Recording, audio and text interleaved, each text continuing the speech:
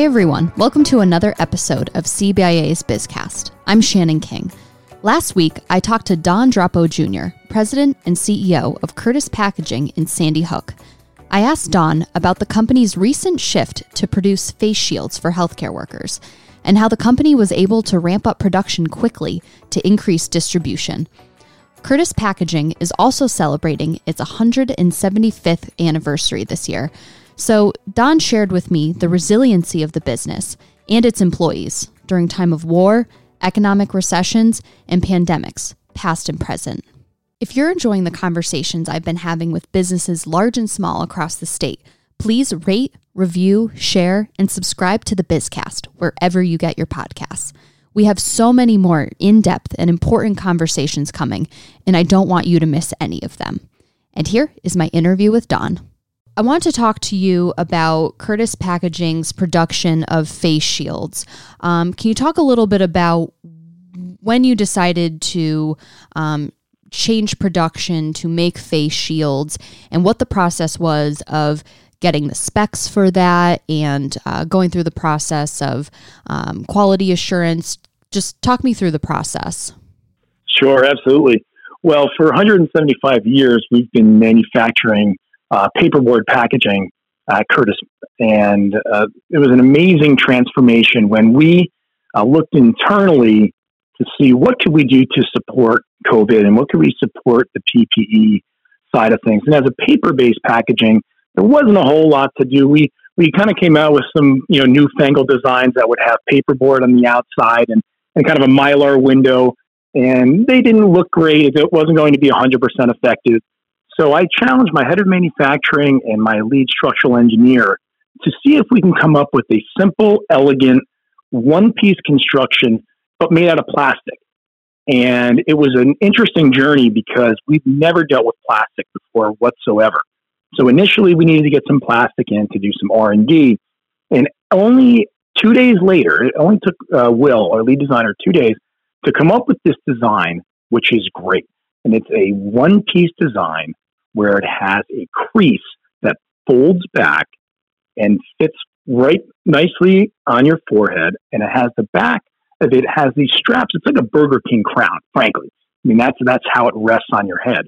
And the idea was we want to do these that are lightweight, disposable, and do them in a way where we can make high volumes. We were watching TV. I was watching TV the other day, and I saw how even NASCAR was getting into the PPE shield business. And they, through 3D printing, they were able to do about only 50 a day. And then other companies have had, 1,000 or 5,000 a day. And we wanted to come up with a high volume. How can we support the front line as fast as we can? So now, after we designed this one-piece shield, we had to source the pipeline for plastic. And now that pipeline is secure, we are producing up to 100 to 125,000 shields a day. So we're now doing almost 500,000 shields in a week.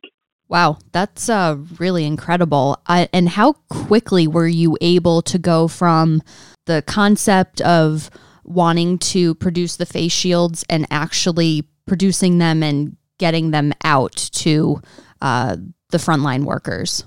Yeah, we expedited it. It was amazing how quickly it ran through all of our processes.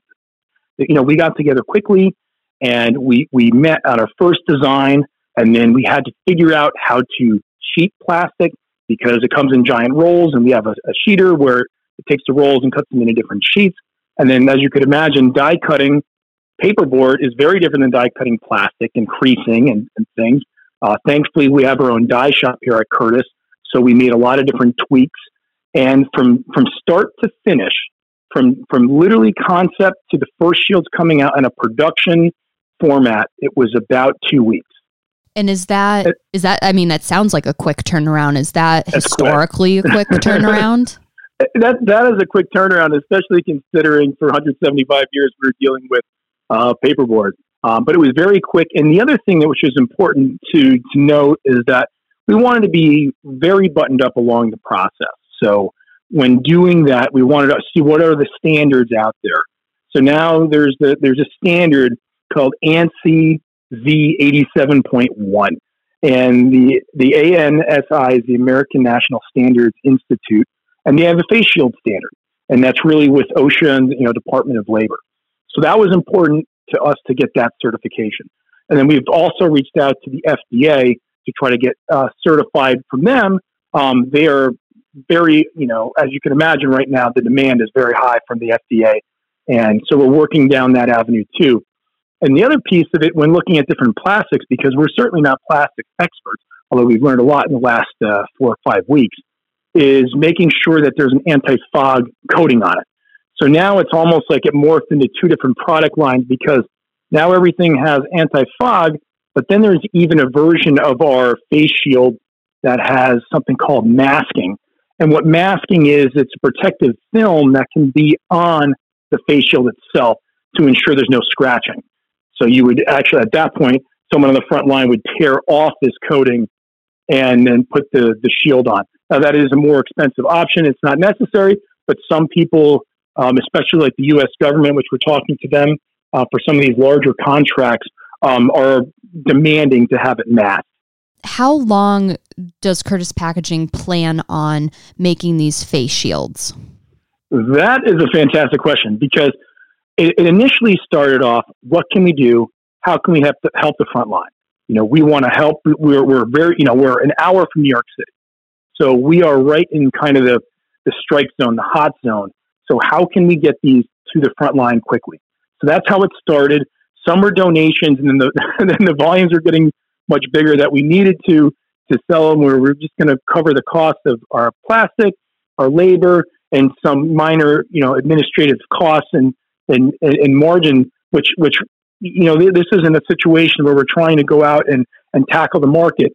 We found in the plastics world a little bit, when we were buying plastic, the pricing was all over the place. Some people are being a little bit more, opportunistic, which was frustrating, because we wanted to get a steady pipeline of reliable sourcing for plastic, which we now have.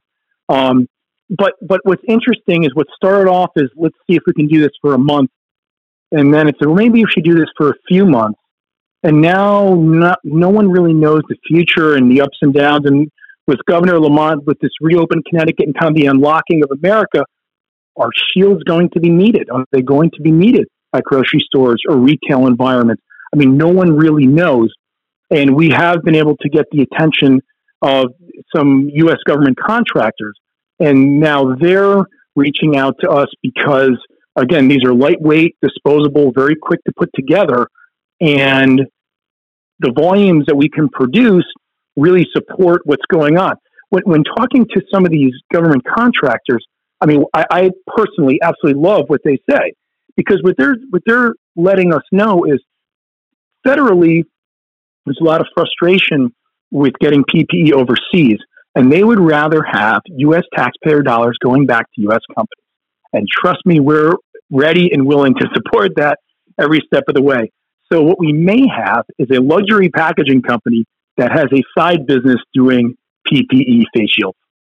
So I wanted to ask about, well, obviously, I'm going to assume that you have increased production. Have you increased work hours at all? And if so, how has employee morale been? Yeah, no, that's a good question. I think initially it was this new world order of the social distancing and how we have to clean and disinfect all the time, and staggering breaks, and making sure that there's no groups together, and now everyone has the face mask. And that, I know, was a little hard to get used to at first, but everyone has kind of really rallied around the flag, if you will. And right now, there's a huge sense of pride amongst all of the members of Curtis Packaging about making these face shields. It's great. We're proud to be able to help the front line. We're proud to be able to do that very quickly.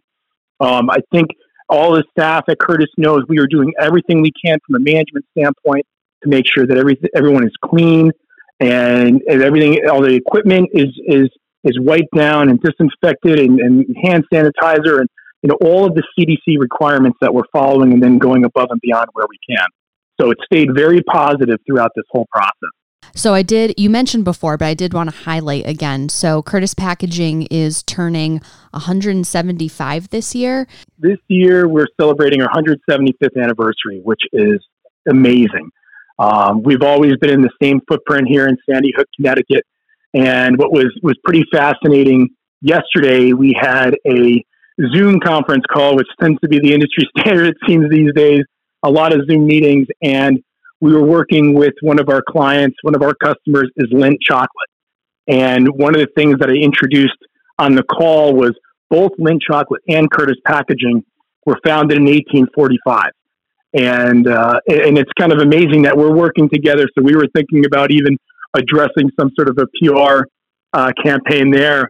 But yeah, it's an exciting milestone for our company.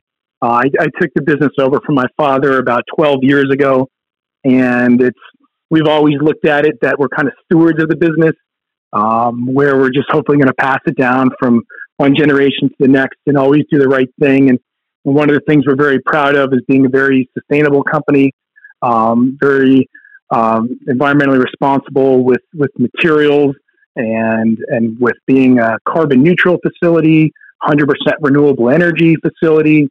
So we're trying to do the right thing too, to be a good steward and a good citizen in our community. Yeah, absolutely. That's really great to hear. I have one more question for you. It's kind of a personal question. So, so Curtis Packaging has been around for 175 years. So conceivably, the company has been through the flu pandemic of 1918. And you took over Curtis Packaging in 2008. Is that right? Yeah, I did. 2009 was around. I more formally took over Curtis.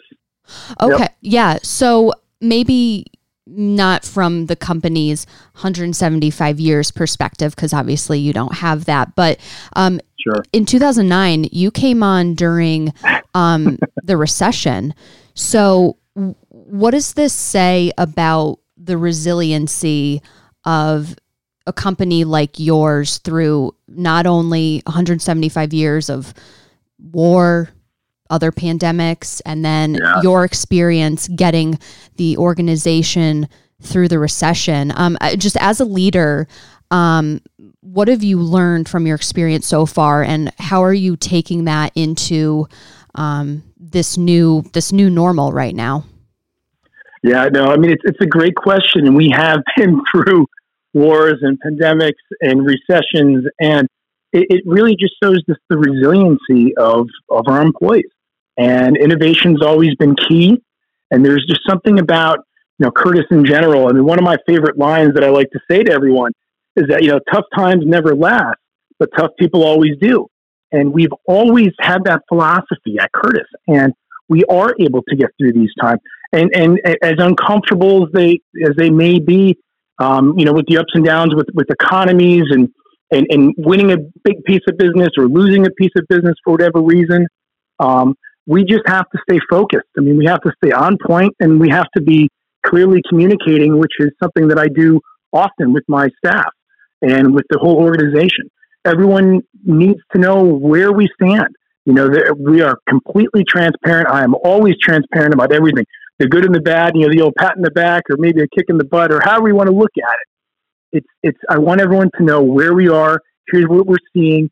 Here's the landscape. How are we going to adjust? What is our pivot? This one we pivoted, we have, as the business is our backlog is softening currently with our traditional business, where we manufacture packaging for our largest customer is Titleist, for the golf ball company. Now, Titleist has been closed for the last 6 or 7 weeks, and with the Massachusetts governor's order going to, I believe it's May 18th, that'll be closed for another 3 or 4 weeks, but ultimately I think it's going to be 10 weeks in aggregate. And then other clients, 50% of our business, we make luxury packaging for cosmetics. So it's Estee Lauder and Chanel and others, where a lot of the retail environment is shut down, and malls and Sephora's. So we're watching that soften. But what did we do? But we took a quick pivot right into the face shield to support that. And that is going to help offset, the valley that we're going to go through in the next couple of months. So I think it's just being aware, it's being honest and open and transparent, and just trying to find a new way. We're kind of gritty New Englanders that can get it done. Absolutely. I love that line. Tough times don't last, but tough people do. I'm going to take that away for sure. Well, Don, thank you so much for talking with me today. And I'm wishing you the best of luck. And of course, all of your employees the best health. Great. Thank you. Same to you. For the latest COVID-19 information, visit cbia.com. Follow us on Twitter at CBIA News and on Facebook. Call us anytime at 860-244-1900. Stay safe out there.